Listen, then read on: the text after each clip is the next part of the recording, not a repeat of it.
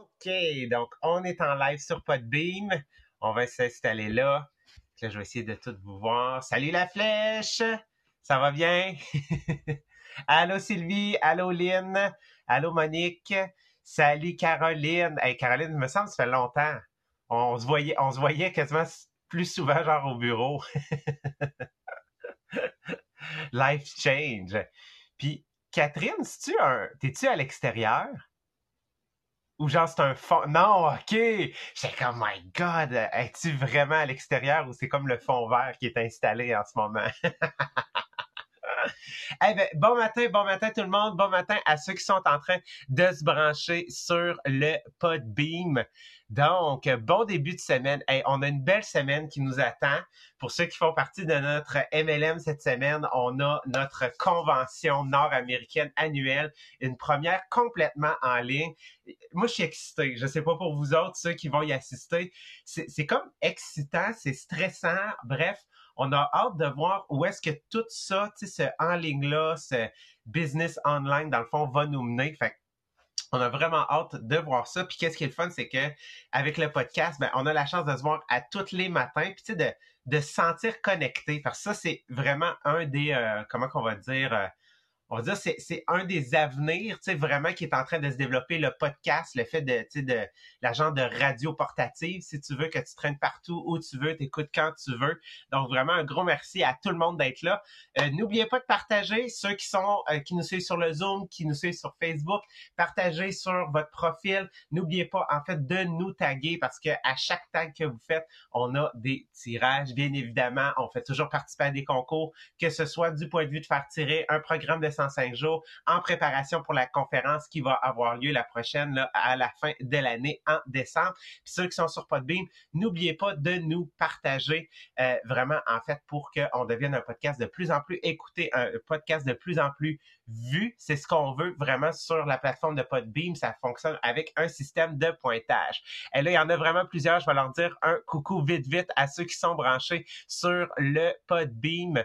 Donc, allô Ricky, salut Lise, salut Joanie. On est content de vous voir. May est là, Ricky, Doris, Marie-France. Donc, merci à tout le monde d'être là. Donc, on est toujours en fait dans notre couverture des différents, comment qu'on les appelle, les causes qui amènent à l'échec. Donc, on en a 30. Aujourd'hui, on va couvrir la 16e. Donc, c'est vraiment le fun parce que non seulement on aime ça, nous autres, pouvoir vous transmettre tout ce qu'on est en train de lire, mais ce qu'on veut que vous sachiez, c'est que pour nous autres, on est totalement en train de refaire ce livre-là. Nous autres, c'est la deuxième fois qu'on le lit, puis on est en train de l'approfondir pour être capable de vous amener vraiment sur des pistes différentes. Donc, on a couvert déjà, en fait, là, les 15 premières causes de l'échec. Et la semaine dernière, jeudi et vendredi, c'est Marie-Pierre et Maria qui ont couvert dans le fond, le choix du partenaire, le choix de partenaire de couple, tu sais, pour faire sa vie dans le mariage et tout ça, et quels étaient en fait les éléments qui pouvaient mener à un échec. Fait que Marie-Pierre, tu peux-tu nous ramener en fait sur ce qu'on a vu jeudi puis vendredi dernier?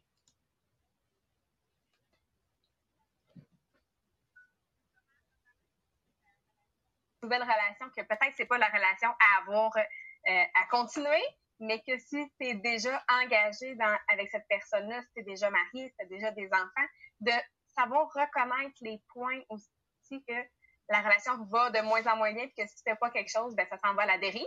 Fait que aller réécouter ça, si tu dis est-ce que ça va bien, est-ce que je devrais me poser des questions, est-ce que je devrais faire quelque chose? Donc, on est allé vraiment sur les points les plus importants pour reconnaître que peut-être tu as besoin de travailler sur ton couple.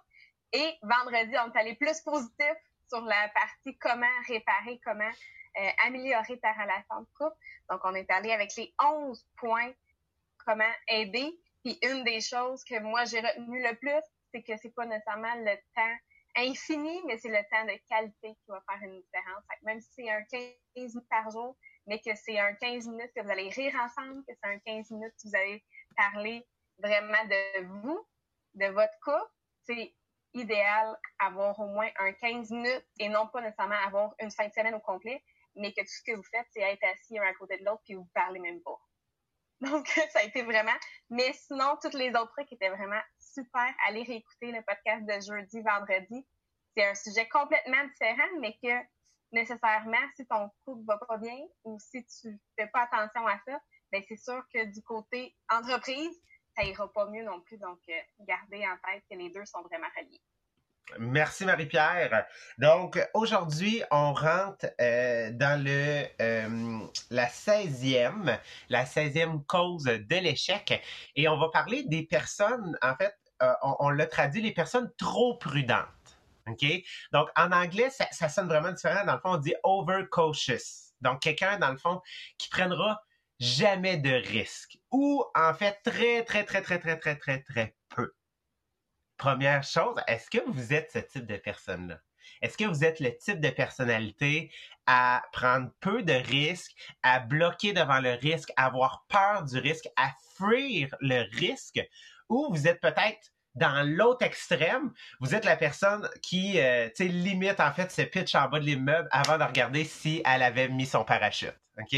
Donc, dans quel extrême vous situez-vous? Ou, si vous n'êtes pas dans les extrêmes, est-ce que vous penchez plus d'un côté? Naturellement, votre type de personnalité, est-ce qu'il est plus, en fait, vers quelqu'un qui est plus prudent, trop prudent, ou vers quelqu'un qui aime beaucoup le risque, qui aime, en fait, qui se pose pas tant de questions, en fait, de ce côté-là. Fait que c'est drôle parce que on abordait ça, puis c'est drôle que ça soit moi qui le couvre aussi, en fait, ce matin.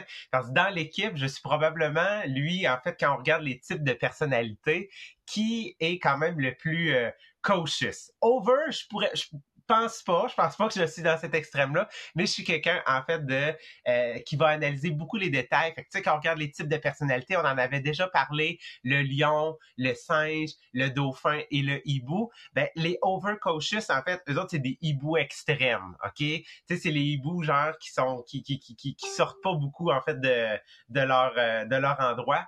Donc, vraiment, je suis un peu plus de ce type-là. Donc, j'aime ça, ça commence déjà à rentrer. Tu sais, Ricky nous dit, dans le fond, je suis une risqueuse. Doris dit, moi, j'ai peur, en fait, de risquer. Joanie nous dit, en fait, ça dépend des circonstances. Je dirais que je suis bien dosée. Donc, t'es un in-between. C'est bon, ça, Joanie. Donc, on va regarder c'est quoi les éléments qui nous permettent de reconnaître les personnes qui sont overcautious. Donc ça veut dire qu'ils sont trop prudents. OK? Vraiment, tu sais, qu'ils ne prendront jamais de risques. Donc, quelqu'un qui est trop prudent, si vous avez quelqu'un dans votre entourage, pensez à cette personne-là. Essayez de la déterminer. OK? Donc, de la voir, puis essayez de voir si elle a ces différentes caractéristiques-là. Première des choses, c'est quelqu'un que elle, lorsqu'elle veut une solution, elle veut que ça soit une solution qui a été prouvée. S'il n'y a pas de faits, s'il n'y a pas d'éléments qui ont été nommés, OK, puis que c'est vraiment juste, on apporte une solution qui est nouvelle, elle, oublie ça, ça ne fonctionnera pas. Parce que elle, il faut que ça ait été prouvé. OK? Donc, si j'y apporte une solution, surtout dans le cadre du MLM, les personnes qui sont trop prudentes, lorsqu'il est arrivé le COVID, pour eux autres, ça a été, en fait, vraiment difficile. Parce qu'ils ont perdu leur repère. Ils ont perdu ce qu'ils étaient habitués de faire. Ils ont perdu ce qui était habitué de fonctionner. Et ce qui fonctionnait, pour nous, dans notre MLM, c'était la démonstration à domicile. Mais là, c'est pas que ça fonctionnait plus, c'est qu'on pouvait plus le faire. Donc, eux autres ont été paralysés et certains ont dit, tant et aussi longtemps qu'il n'y aura pas un protocole, ben, je ne pourrai pas fonctionner. Deuxième des choses, ces personnes-là, en fait, n'aimeront pas le changement sans preuve. Donc, s'il n'y a pas une preuve que le changement est nécessaire, ça ne fonctionnera pas. Donc, pour eux autres, on va parler, sans preuve, des articles scientifiques. Ça va être très important. Si, exemple, c'est une suggestion d'une personne de confiance, une personne qui a un bagage, va être très important. Dans notre cas, mettons, on va parler de Maria. Maria est probablement à Top Aware Amérique du Nord, quelqu'un qui a le plus d'expérience. Elle a quand même 37 ans d'expérience dans le métier.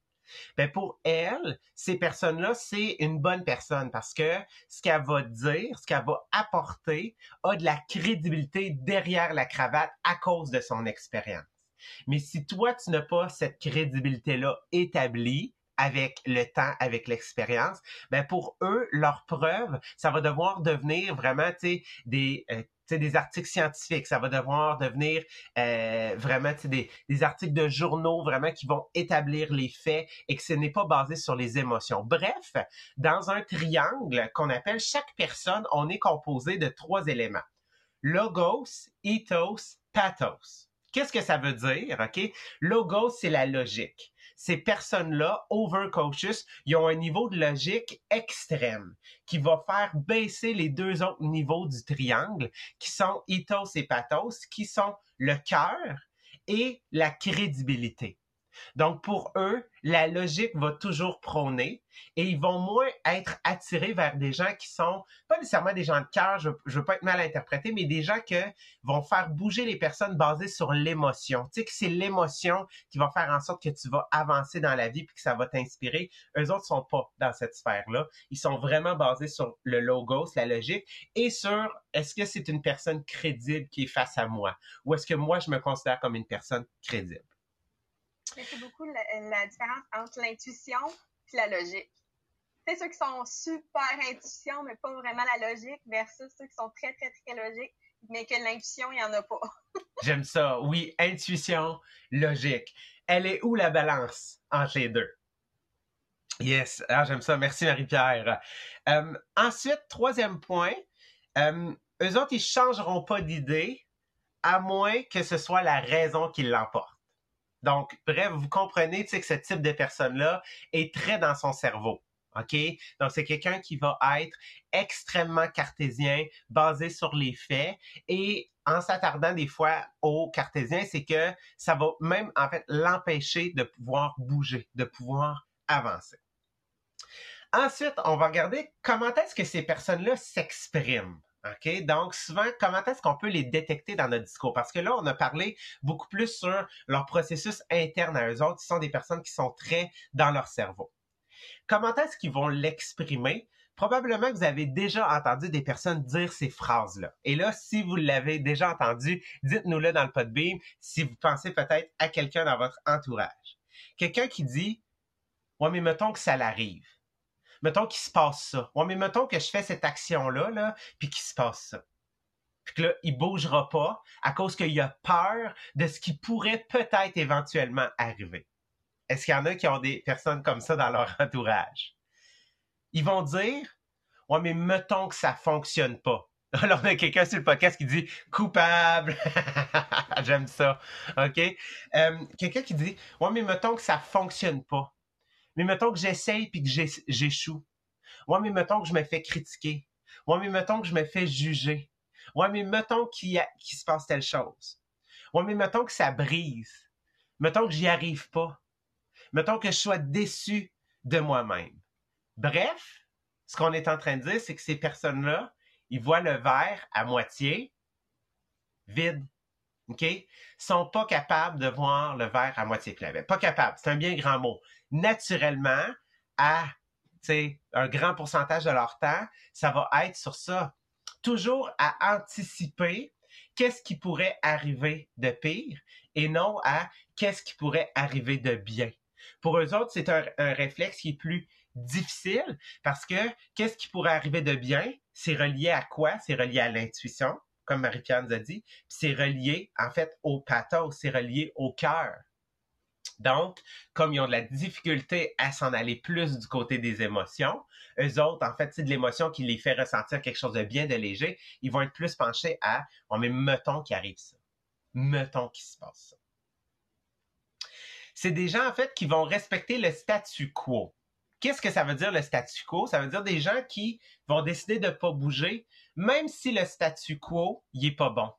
Même si le statu quo, c'est quelque chose que tu as toujours fait dans la vie, puis que ça a créé un mauvais pattern pour toi, c'est des gens qui se disent « Ouais, mais j'ai toujours connu ça.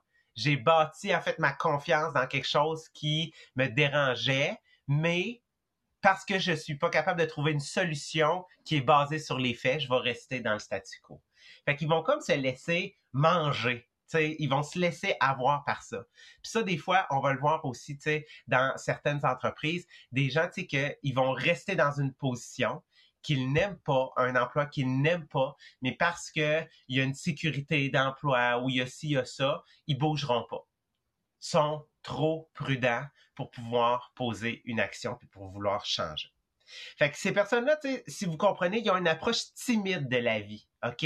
Ça fait en sorte que, toute leur interaction va être plus retirée. C'est des gens qui parleront pas beaucoup. On va le voir, de plus en plus, du point de vue de la mentalité puis du point de vue physique, on va s'en aller vers, quelque chose qu'on dit physiquement puis mentalement pauvre. Qu'est-ce que je veux dire? Ben, ils laissent pas place aux nouvelles idées. Ils laissent pas place aux nouvelles sensations à venir à l'intérieur. Puis souvent, quand on dit qu'ils sont timides, naturellement, sur le corps, qu'est-ce qu'on va voir? On va voir, les épaules ramenées vers l'intérieur. On va voir, la tête baisser un peu plus, le cou, puis on va les voir se promener. Quand on dit que quelqu'un, en fait, pourrait être entre la peinture puis le J-Proc, OK? Ça va être ce type de personne-là. Fait que je suis convaincu que vous avez probablement des personnes comme ça dans votre entourage. Comment est-ce qu'on peut les aider? Comment est-ce qu'on peut les accompagner, ces personnes-là? Donc ça, c'est ce qu'on va voir. Premièrement, comment on peut travailler avec eux autres dans nos équipes? Ils sont pas, en fait, là, on le décrit, de manière ça les empêche d'avancer. Mais sachez que dans des équipes, ils ont leur place. Surtout, en fait, dans deux domaines qu'on a identifiés. Un, la sécurité. Quelqu'un qui travaille dans le domaine de la sécurité, que ce soit, mettons, on va prendre l'exemple Garda, qui font de la sécurité, dans le fond, dans des événements, toutes ces choses-là, ou, mettons, les gardes du corps, en fait, pour, des célébrités. Eux autres, ça va être des personnalités qu'on va aimer travailler avec eux autres, qui soient trop prudents, parce qu'on a besoin de qu'est-ce qui pourrait arriver pour être capable de gérer le risque. Ceux qui travaillent dans le domaine de la loi, les avocats, les cabinets d'avocats, recherchent aussi ce type de personnes. Comment qu'on travaille avec eux autres? Ben, premièrement, si on a à introduire un changement, souvent une personne qui est trop prudente, on va vouloir discuter avec elle un à un pour pouvoir la laisser s'exprimer. Parce que elle a besoin, en fait, d'être capable de faire le ménage dans sa tête, de mettre de l'ordre dans sa tête. Donc, elle a besoin d'établir les faits. Donc, si tu es un patron, tu es quelqu'un qui travaille, tu es son coach, tu es son mentor, qui travaille avec une personnalité comme ça, c'est important, elle, quand tu introduis le changement, d'avoir un moment avec cette personne-là pour pouvoir la laisser s'exprimer, pour qu'elle puisse vraiment sortir, son état d'âme sur lequel elle est en train de perdre ses points de repère. 2, lorsqu'une personne trop prudente prend des risques, c'est un risque à son niveau. Qu'est-ce qui est hyper important, toi, en tant que leader? C'est de la célébrer en public, de lui dire et de dire à tout le monde que elle a bien fait, qu'elle a pris un risque, bref, praise in public, donne-y du crédit, donne-y des bons mots, de la reconnaissance.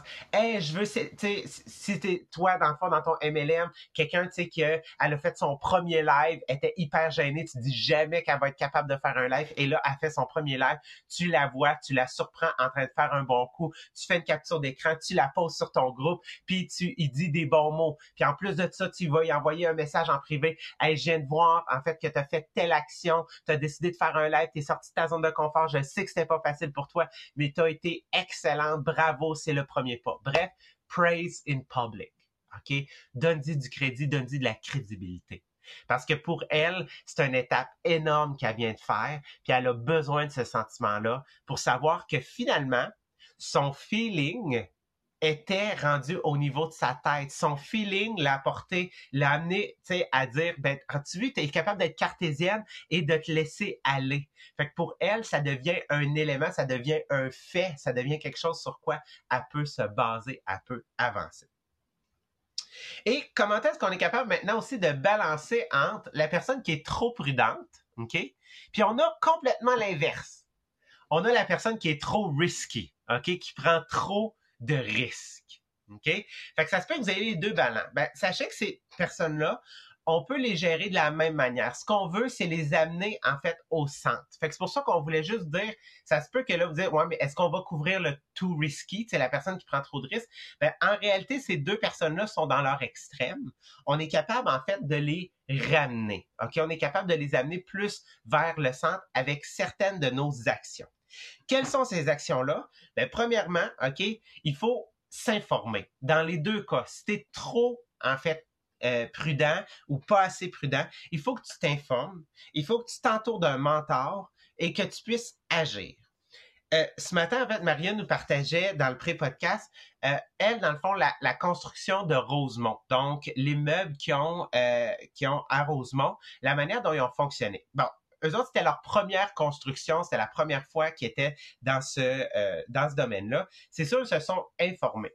Ils se sont informés de comment est-ce que ça fonctionnait, tu sais, la construction, les permis, toutes ces choses-là. Donc, première des choses, ça, c'est vouloir s'informer. Deuxième des choses, ils se sont trouvés un mentor, quelqu'un qui œuvrait dans le milieu de la construction depuis plusieurs années et que c'était de génération en génération, eux autres, dans leur famille, de la construction de qualité, de luxe, dans tel type de milieu, parce que Rosemont, c'est un milieu, en fait, recherché, quand même de luxe et tout ça. Et, en fait, leur mentor les a vraiment aidés à dire, OK, je sais, je suis informé, je sais c'est quoi, quel type de milieu, quel type d'immeuble je veux, je sais c'est quoi les matériaux, j'ai une vision de qu'est-ce que j'ai un mentor qui peut m'accompagner pour me faire penser à tous les petits détails que moi, je ne vois pas parce que je suis nouveau dans le domaine. Mais qu'est-ce qui est hyper important, c'est de passer à l'action. Donc, vraiment, tu sais, de dire à ces deux personnes-là, OK, le trop cautious, donc le trop prudent, lui, souvent, va avoir de la misère à passer à l'action, alors que lui qui prend, dans le fond, qui prend beaucoup de risques, ben lui, souvent, c'est qu'il y a de la misère à s'informer. Fait que bref, il faut être capable de leur faire voir le début et la fin de l'action pour qu'ils soient capables de passer finalement à l'action. Deux, en fait, une personne, en fait, dans les deux cas, trop prudente ou qui prend trop de risques, tu dois l'aider à avoir une vision à long terme. OK? Je vais prendre l'exemple d'un fumeur. OK? Ouais, l'exemple d'un fumeur. Je la trouve bonne parce que c'est un exemple qui nous parle beaucoup. Un fumeur qui veut arrêter complètement de fumer. OK? Donc, ça, c'est sa vision à long terme d'arrêter, tu sais, complètement la cigarette. Et pour en avoir vu, pour avoir eu des gens dans mon entourage, OK, qui ont complètement arrêté du jour au lendemain, ont craqué une semaine, 2 semaines plus tard. Pourquoi? Parce que la pression était extrêmement forte, cet aspect-là de nicotine et tout. Donc, c'est important d'avoir la vision à long terme. Et moi, mes amis qui ont réussi, ça a été un processus de 6 mois. Le premier mois, ils se sont limités à dire, OK, là, dans le fond, avant, je passais quasiment un paquet par jour. Et là, ils sont limités à 6 par jour. Et ensuite, le deuxième mois est arrivé. Ils ont réduit. 5. Ils ont réduit. L'autre mois d'après, ils ont réduit. Pourquoi? Ben, à chaque jour, ils disaient, c'est cette action-là que je vais faire. Et moi, j'ai une de mes amies, maintenant, ça fait plus de 6 ans qu'elle a complètement arrêté parce qu'elle a fait un processus de 6 mois pour pouvoir y arriver sans avoir à utiliser les patchs et toutes ces choses-là, en fait. Fait que vraiment, c'est de se dire, quelle est ma vision à long terme? Mais comme je peux être quelqu'un, en fait, dans les deux extrêmes, qu'est-ce qui va me ramener à me connecter? Ben, en fait, c'est au jour le jour. Quelle action je suis capable de faire aujourd'hui? Troisième chose, apprendre à devenir quelqu'un qui observe. Donc, quelqu'un qui est, en fait, trop prudent va devoir apprendre à observer des gens dans son entourage qui, en fait, sont comme lui trop prudents, mais des gens comme qui sont à son opposé, qui prennent trop de risques. Donc, simplement d'être capable de les analyser pour savoir te dire, je veux devenir comme ça, je veux faire ça, et ça, je ne veux plus faire ça. Pour être capable d'identifier qu'est-ce que tu veux dans la vie et qu'est-ce que tu ne veux pas. Qu'est-ce que tu veux devenir? Qu'est-ce que tu veux laisser derrière toi? Donc, d'apprendre à observer. Et comment qu'on peut apprendre ça aussi, apprendre ce moment-là de silence-là, de cette méditation-là, c'est à travers un journal personnel, un journal qui va t'aider, un journal qui va t'accompagner à prendre conscience de qu'est-ce que c'est que ta vision et qu'est-ce que c'est que les actions que tu peux poser aujourd'hui, qui vont avoir un impact aujourd'hui, petit à petit, vont t'amener à avoir ta grande vision. Puis qu'est-ce qui est vraiment le fun, c'est que nous, on a le programme de 105 jours. Fait que Marie-Pierre, tu peux-tu, en fait, tu sais, ceux qui l'ont pas encore, ceux qui savent pas c'est quoi qui nous joignent pour la première fois, comment ils peuvent se le procurer? Mais en fait, le programme de 105 jours, c'est vraiment un journal intentionnel. Parce que on a déjà réfléchi à qu'est-ce qu'on devrait faire le matin, qu'est-ce qu'on devrait faire le soir. Donc, on se pose déjà les questions en fonction pour avoir un journal vraiment intentionnel.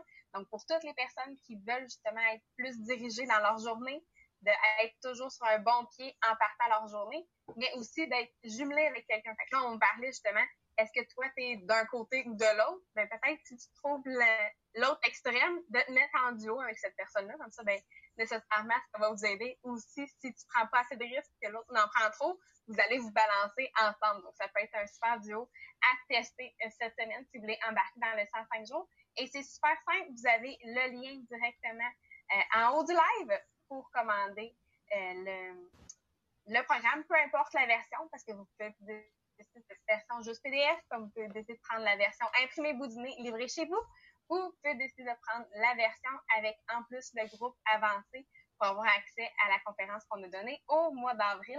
Donc, vous avez toutes les versions disponibles directement sur le lien de commande. Comme ça, ben, vous allez avoir toutes les options. Mais nécessairement, il faut être en duo pour s'assurer de le faire à chaque matin.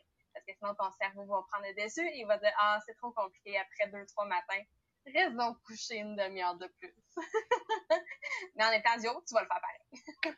Merci Marie-Pierre. Fait que vraiment, si on regarde ça au final, apprendre à balancer le fait d'être trop prudent ou d'être trop, tu sais, prendre trop de risques, quelqu'un qui analyse pas le risque et saute, tu sais, dans le vide, ça s'apprend.